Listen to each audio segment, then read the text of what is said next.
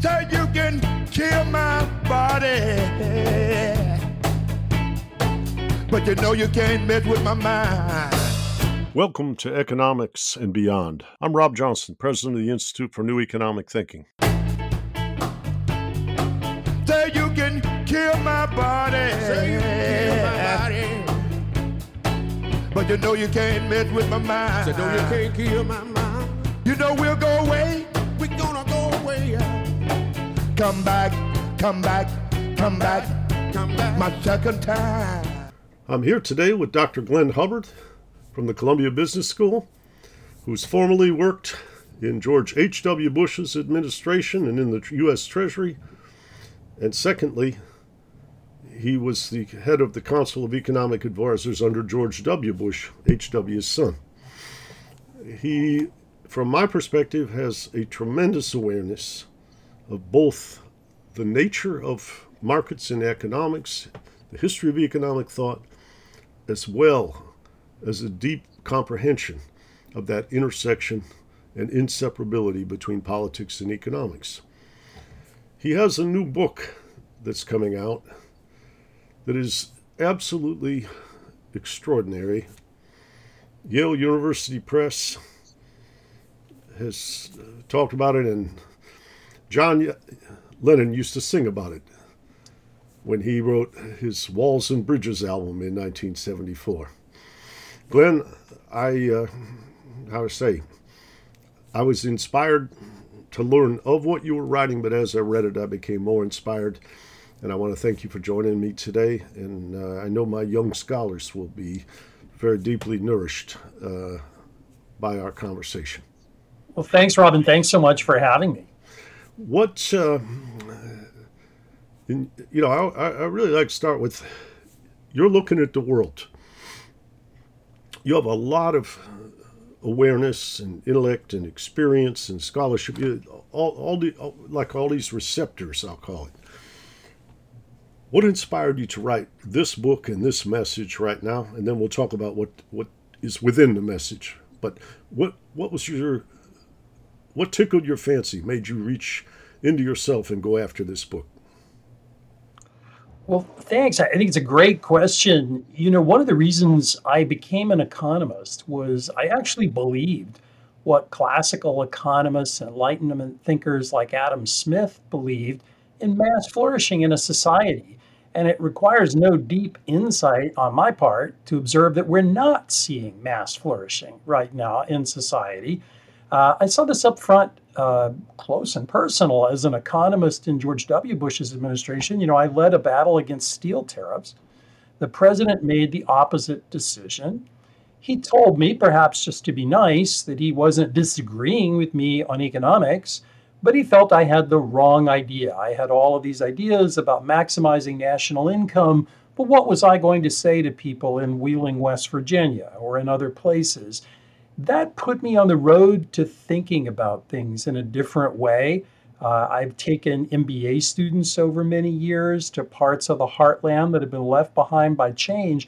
And economics really does have an answer here. It goes back to Smith, and it's not capitalism versus socialism. It's walls and bridges. There's the seduction of the wall. If you don't like change, whether that change is from technology or globalization, we'll build a wall. We'll lock it out of your life. We'll make it 1955 again if you'd like. That doesn't work. It never worked. Smith wrote The Wealth of Nations to say that idea was crazy and doesn't work. Yet, doing nothing isn't the answer either. The modern Smith would build bridges, helping people compete, helping people to adapt. They're tangible things government can do, business can do, and individuals can do. That's the debate we need to have. The antidote to the wall is the bridge. And let's I want to add a little more nuance or texture. What's a wall and what's a bridge? How do they differ? Well, I think of a wall as sand in the gears for change. So it could be literal. If you go back to Roman times, the idea of building a wall to guard against the other. It could be metaphorical, that will simply block out or high tariffs in trade against other parties. Smith, when he wrote The Wealth of Nations, was reacting to mercantilism, which was the standard economic view of the day. Trade surpluses are good. The purpose of the trading system is to bolster the gold and silver that the sovereign would have to fight wars and personal luxury. Smith stood all of that on its head, said, no, no, no, no. It's consumers, it's average people that are the center. And the wealth of a nation is their ability to consume. And that ability to consume needs efficiency. It needs openness to change, whether that's to trade or the adaptation and adoption of new methods. That's a very important method.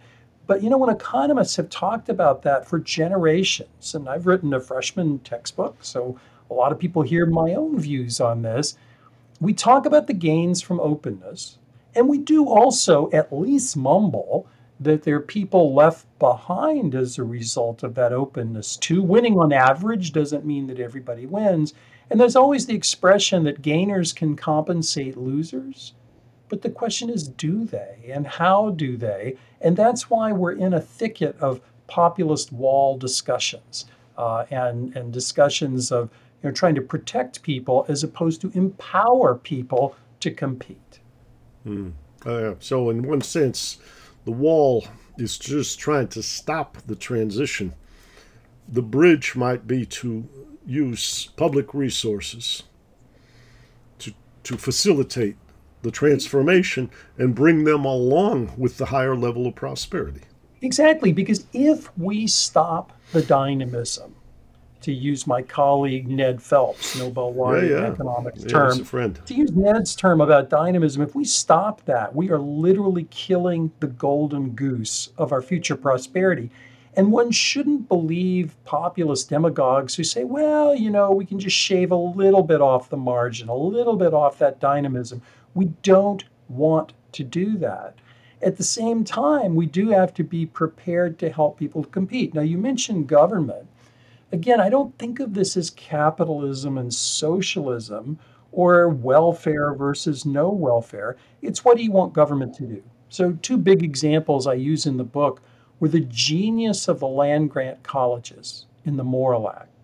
Lincoln, in the middle of the Civil War, believed that we needed to jumpstart opportunity. The nation was making a transition from agrarian to manufacturing and commercial.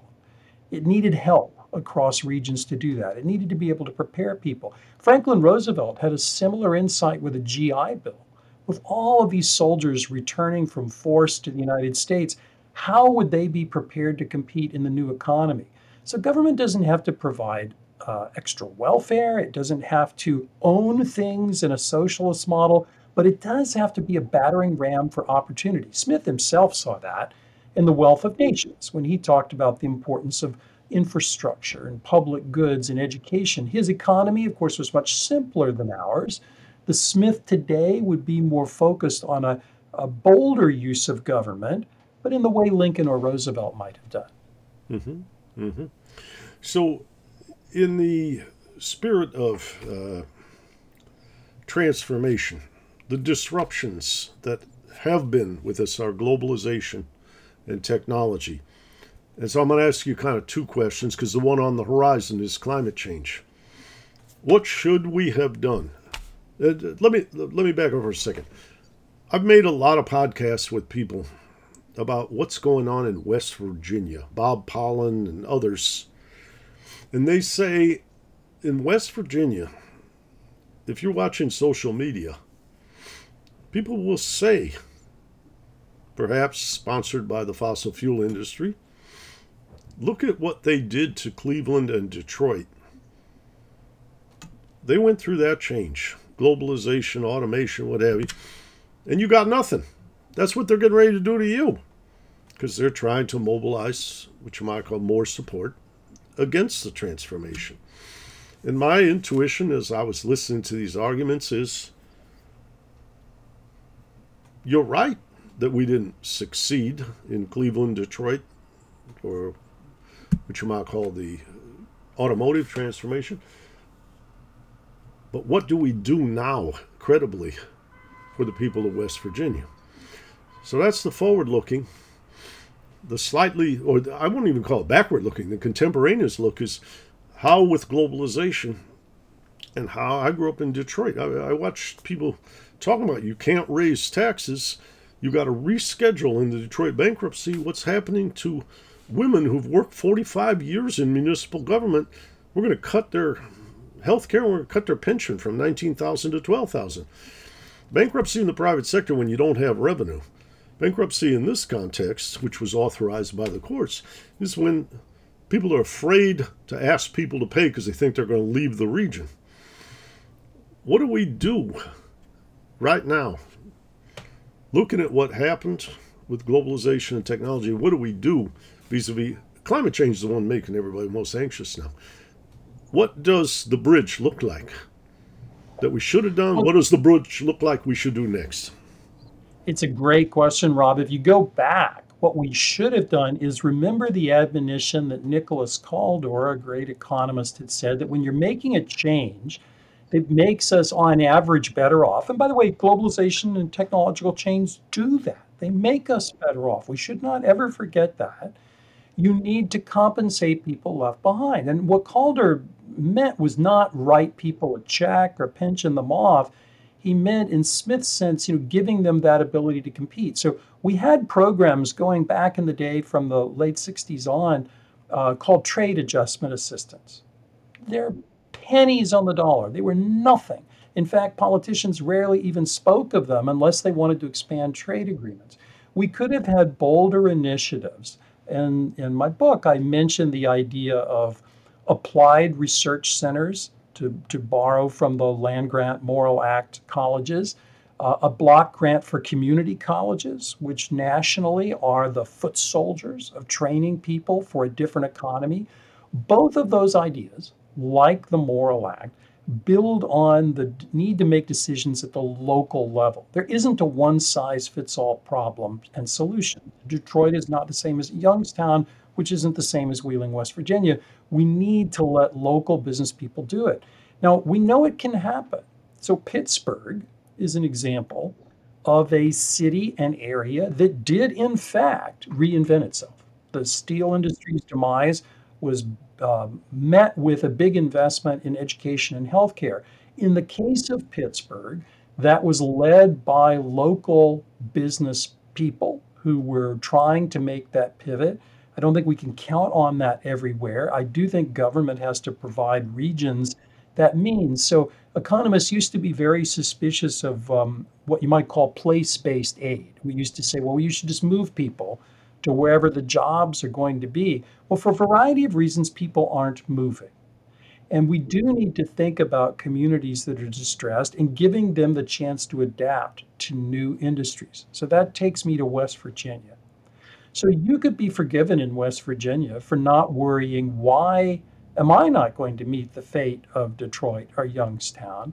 And I think the idea is not to promise people that we're going to continue to use a lot of coal forever, because, frankly, we're not.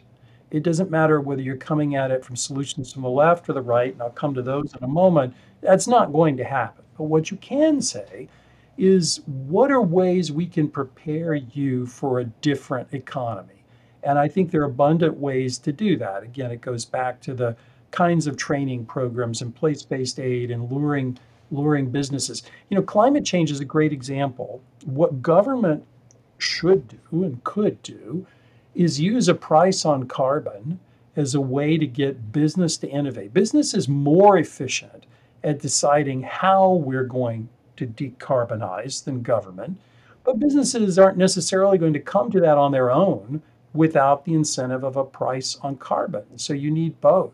And it would be entirely appropriate to use some of the revenue from a carbon tax to fund transitions, so that individuals and areas are there. And I use the word transition guardedly because, one of the things I learned in researching the book, to my chagrin, talking with a lot of people affected by change, is, they're just alarmed when economists refer to things like transition costs. Would you like to be called a transition cost? I don't think I would. I think I'd rather believe that I'm a human being with hopes and aspirations, and maybe I'm not going to be a great entrepreneur, but maybe I have my own aspirations. And I think that kind of dignity goes very much back to Smith, the Smith of the theory of moral sentiments, and economists lose it at their peril. So I think we have answers going back and we have answers going forward. And walls I know will fail. Bridges, I believe, can succeed. Hmm. Well, I think there was a key word you said at the outset. You said technology and globalization can make us better off. I agree with that as long as us is defined correctly. Who is us?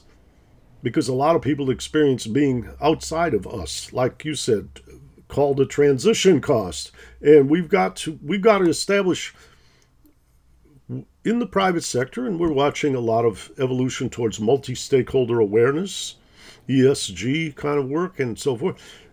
We got to understand that the dynamisms, which you might call vitality and possibility, is at risk at this juncture of social rebellion.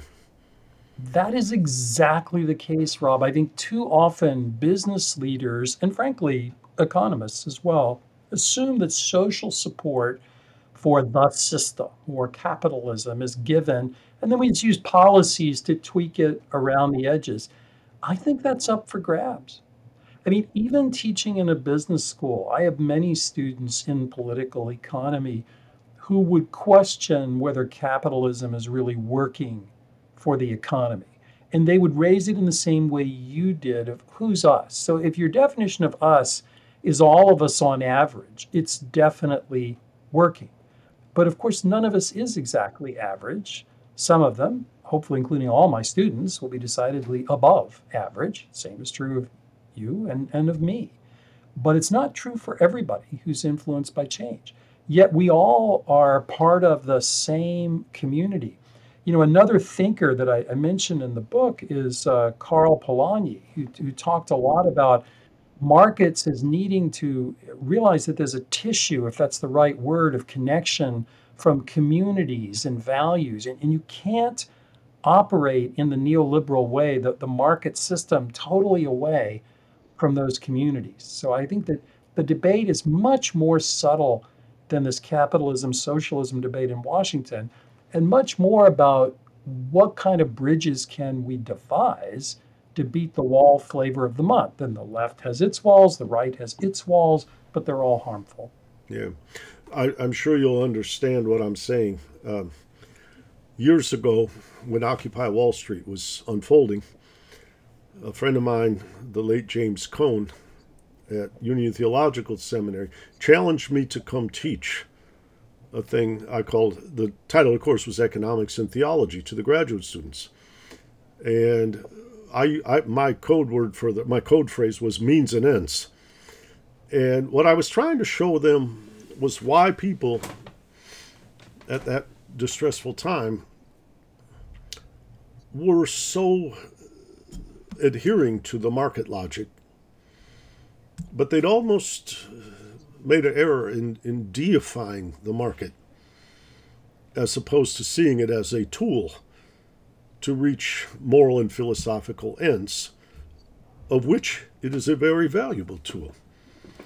And it was very interesting to watch them unfold and also see the promises. I remember teaching them a book by a famous author, Christopher Lasch, called The True and Only Heaven. And it was about how when you tell people to delay gratification, meaning wage demands, it creates capital formation and productivity for the future. But Lasch, who wrote the book in the late 80s, came with a very interesting perspective, which was that was working until there was globalization.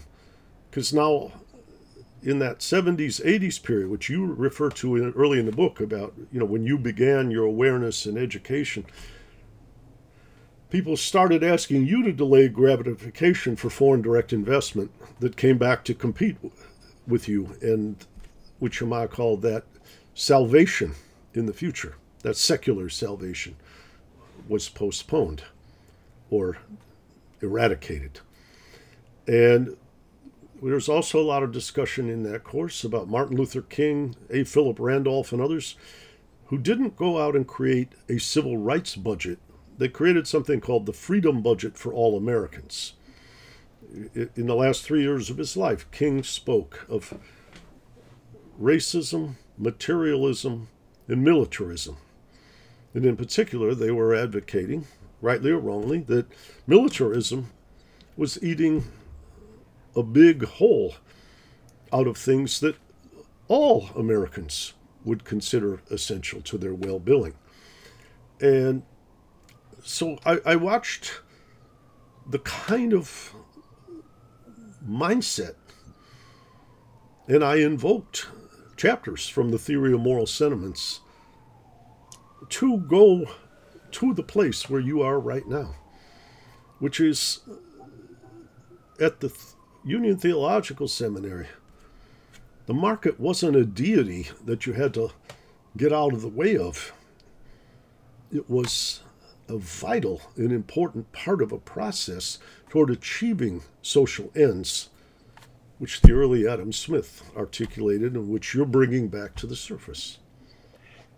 Well, I very much agree with that, Rob. I also think it's something perhaps more subtle that economists and sometimes policymakers treat this market worship as a very technocratic set of problems. So you mentioned Occupy Wall Street. So the view of the bank bailouts at the time were that, they were very important for the plumbing of finance and the economy. And I share that view. I shared it and share it today. At the same time, our failure to do other things, a colleague of mine, Chris Mayer, and I wrote a proposal in 2008 for a mass refinancing of home mortgages once all the credit risk had been taken on to the government's balance sheet.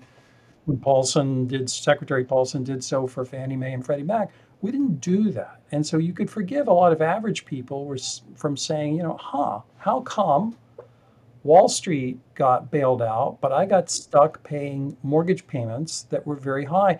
And it really undermines this trust in the system. I thought the most thoughtful comment during the financial crisis actually came from the Queen of England when she said, "Why did nobody see it coming?" She said it to a group of faculty at the London School of Economics.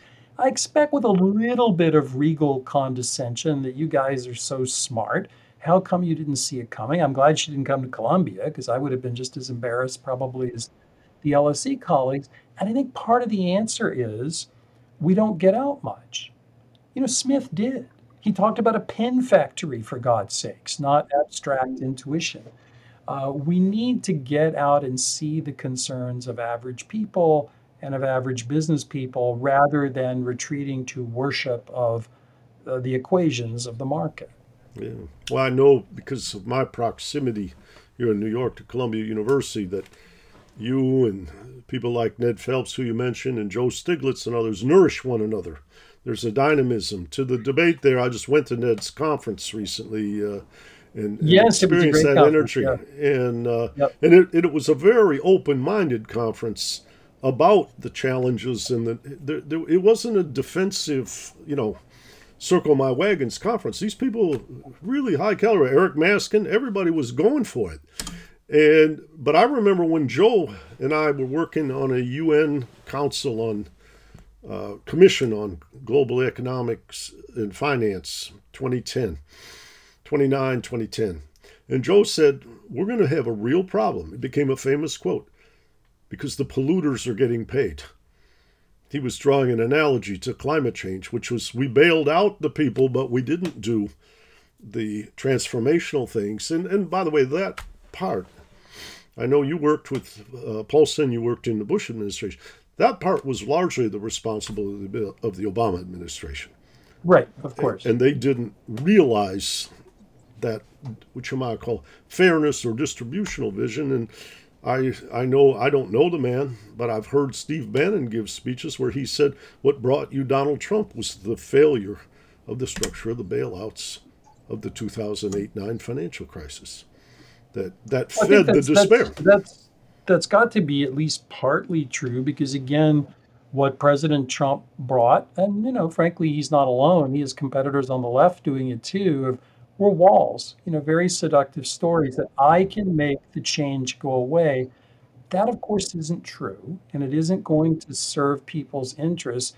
But, if the alternative is an economist who simply says, trust me, the market will work, well, that's not making the sale either. Yeah. But in Detroit, right after, and my guests on this podcast have heard this before, but right after the nomination of Donald Trump, I believe it was in Cleveland in a convention, he went to the Detroit Economic Club and he wailed on the big three management for losing jobs in Michigan.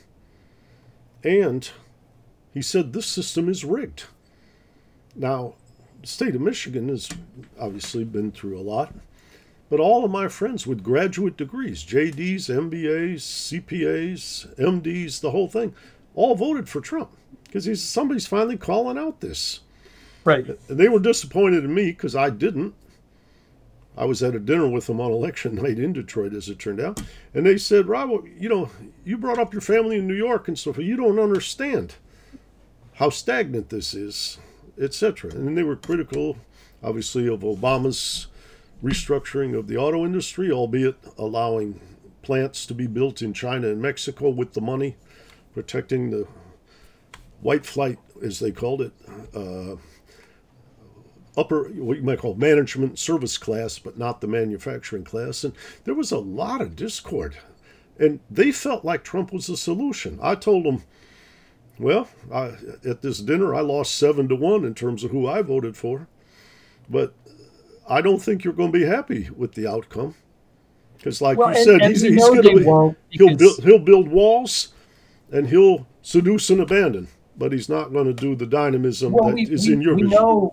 We know, of course, it's an old story. I mean, again, this was the very story that got Smith angry enough to write The Wealth of Nations, the canard of mercantilism that, we just need to block out the other and trade, and it'll help the domestic economy. Of course, nothing could be further from the truth. But, if the only counterpart to that argument is, let her rip, which would be sort of the neoliberal version of the story, I think that's a problem. We need to put the liberal back in neoliberal, i.e. Smith and the classical thinkers who did care a lot about mass flourishing and the dignity of every person, not just the most successful. Yeah. No, I mean, he had what I call a holistic view. And as you described, and I really enjoyed that part of your book, because when I'm asking myself, what are walls? Which you might call passage through mercantilism and how Smith saw beyond it was very important. It was very illuminating as to what you meant and what we shouldn't be doing. Well, ironically, it was falling walls that got us into a lot of the modern mess. It was, the collapse of the Berlin Wall, the so-called death of distance, the lower cost of transportation, communication. All these are good things. But suddenly they made the economy hyper competitive at a time when we really had not prepared people for that competition. And so our only solution was either tiny little programs like trade adjustment assistance, or ultimately just saying, well, we'll pension you off or put you on disability. None of that plays to the dignity. Nobody wants that. They want to be part of a society. And unless and until we do that, we're not going to have broad social support for the system. And we shouldn't be surprised if we don't. I've spent a lot of time, I went into the private sector in 1989 and was involved in the hedge fund industry. And for a number of years, I ran the non-Japan Asia portfolio for George Soros. In that process, just after Tiananmen Square, I got very involved in visiting and dialogue that's always gone on. And what's really interesting to me is when Donald Trump came into power, a number of the Chinese leaders, and I'm talking I haven't met Xi Jinping, but all the next layer, would say to me confidentially, I'm watching this guy demonize Mexico and China, but they said, they were very coherent about this. We had 1/40th of the per capita income of Americans at the starting gate, say 1979, 1980. Deng Xiaoping comes in. We're transforming. We're 4 times the size of the American population. It is going to be, the globalization, the integration of our two sides is going to be changing relative prices, sectors, and so on profoundly. But it wasn't within our power, meaning the Chinese, to create that transitional sectoral movement, assistance, support, education, and the anger that is now directed at us is something we understand where it is, but it was the responsibility of American elite governance to handle that transformation. And Well, I think that's actually very insightful and true. And that ball was dropped, and it's not a partisan comment. It was dropped by Democrats. It was dropped by oh yeah, both. Republicans. People think of Republicans as being the champions here, but no one was more neoliberal than Bill Clinton, who talked about globalization as being like the rain. You can't stop that. I think Tony Blair said something to the effect of it's like autumn following summer. It's just, it is what it is, which is a kind of hands off. We're not going to help you, every person for himself or herself. And that doesn't work. China in its transition was heavily influenced by Janos Kornai in trying to gently wean away the state sector. So when Deng Xiaoping opened up the economy, there was a more gradual, incremental change rather than what today we might call shock therapy, to use the Russian or Eastern European example. And I think it benefited China. And in the US, you could have imagined a system that used maybe very large wage credits for a period of time, or things that would give firms a transition as people moved from one industry or type of work to another. But of course, we didn't do any of that. Yeah. Well, I'm really inspired by what you just said, because there are people like Julian Gurwitz who wrote the book about Kornai and the transformation, and people from Milton Friedman to James Tobin and everybody were involved. And then people like she was born in Germany, the scholar Isabel Weber. They are talking about a transformation process in China that's neither state alone or markets alone, but it did have a social awareness. And the reason I'm underscoring that right now is I have a lot of fear of some of the things that Chinese leadership thinks are legitimate to do.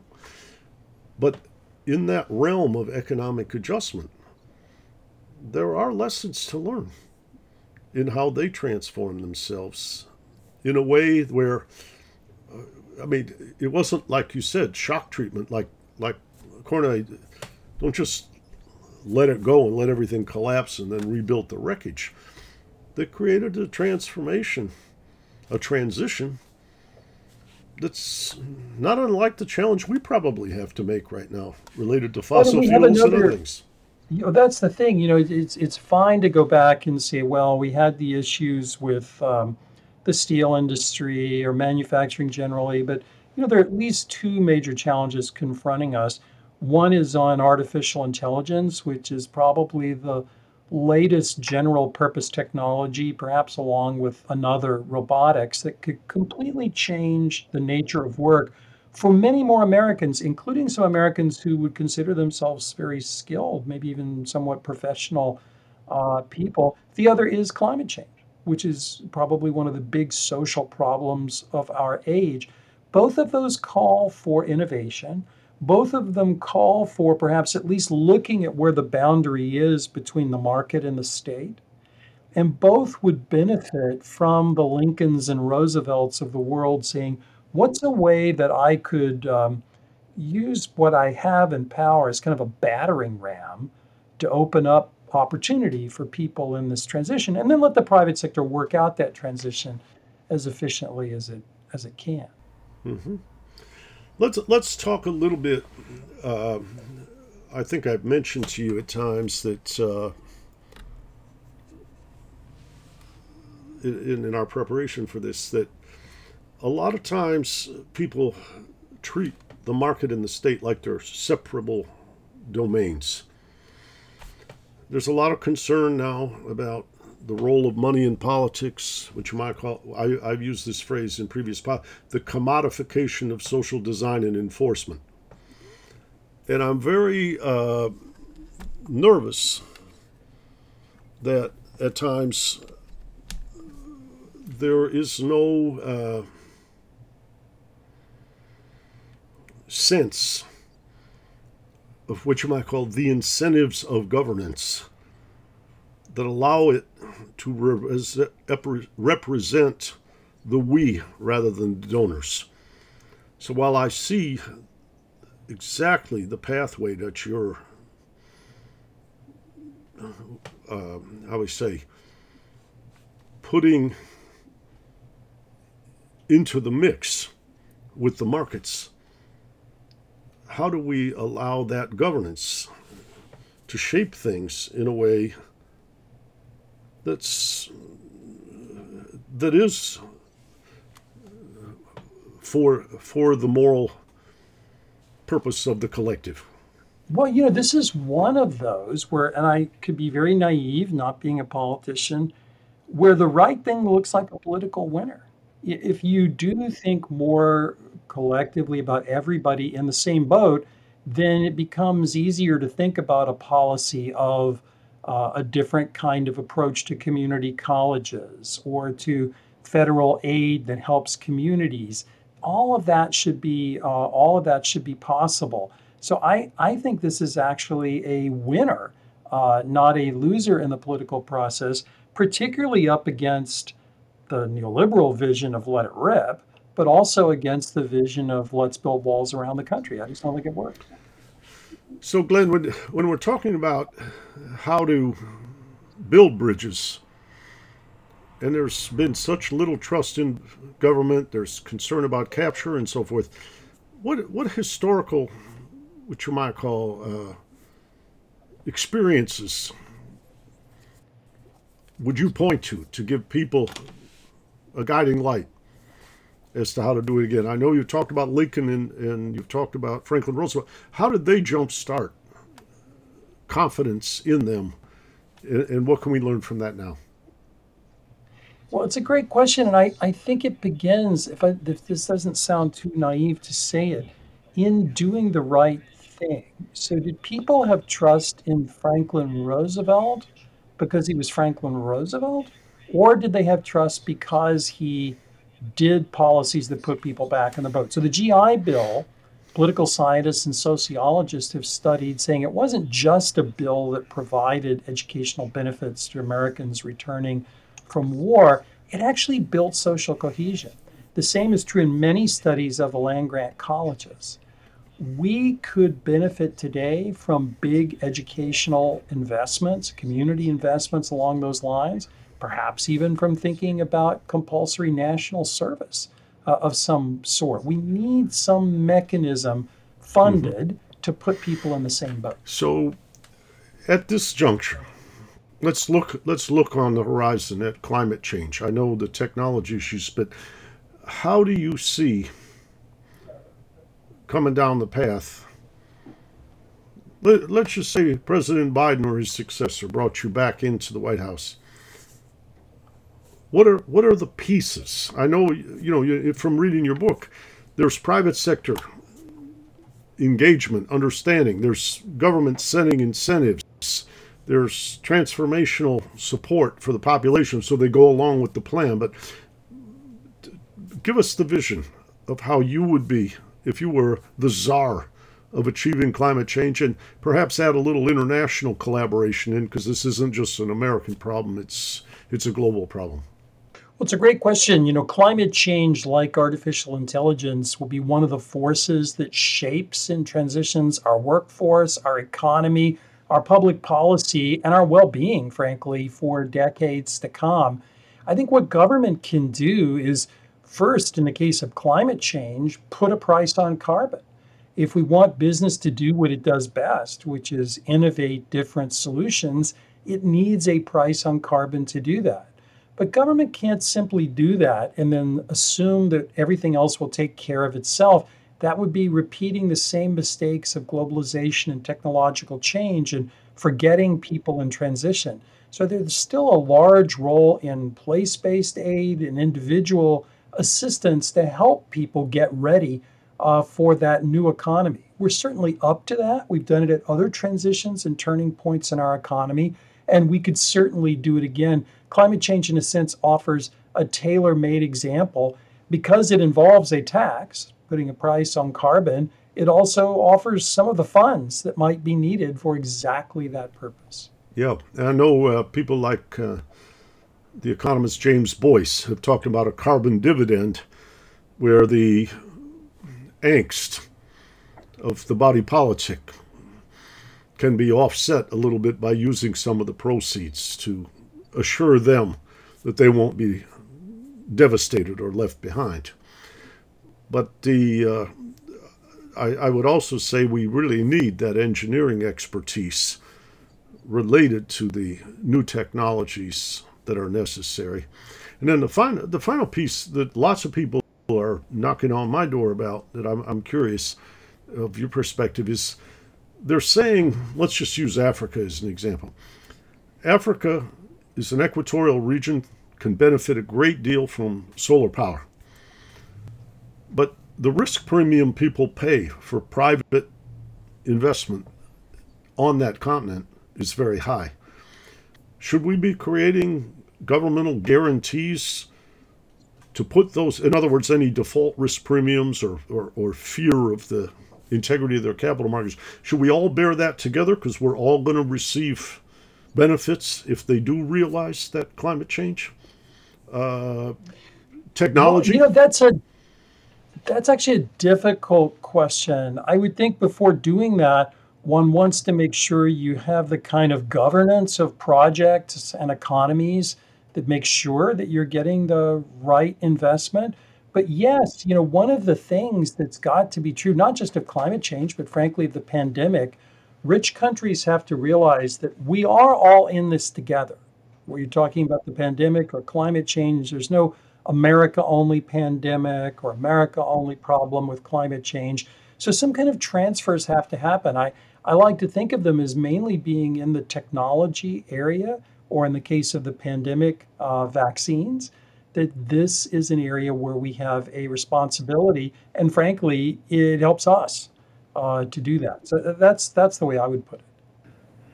And in the realm of automation, where do you think we are in that process? I know people, for instance, back to Africa for a minute, who are terrified that, which you might call their comparative advantage in labor-intensive manufacturing, is going to be destroyed by machine learning and global automation. I don't know what to say there because I think their concerns may not see the positive. Well, I think that's right. I mean, the one way to get at that is back to walls and bridges to say, well, we won't allow the technology. Queen Elizabeth I wanted to smash machines. We had Luddites. We've had lots of revolutions through time of trying to get at that. A better thing might be to say, how do we help people prepare? Whether they're citizens of Africa or citizens of the United States, how do we help people prepare for that world? The issue for artificial intelligence, machine learning, is not just what it's going to do to low-skilled work, but what it will do to mid-skill and even some upper-skill work.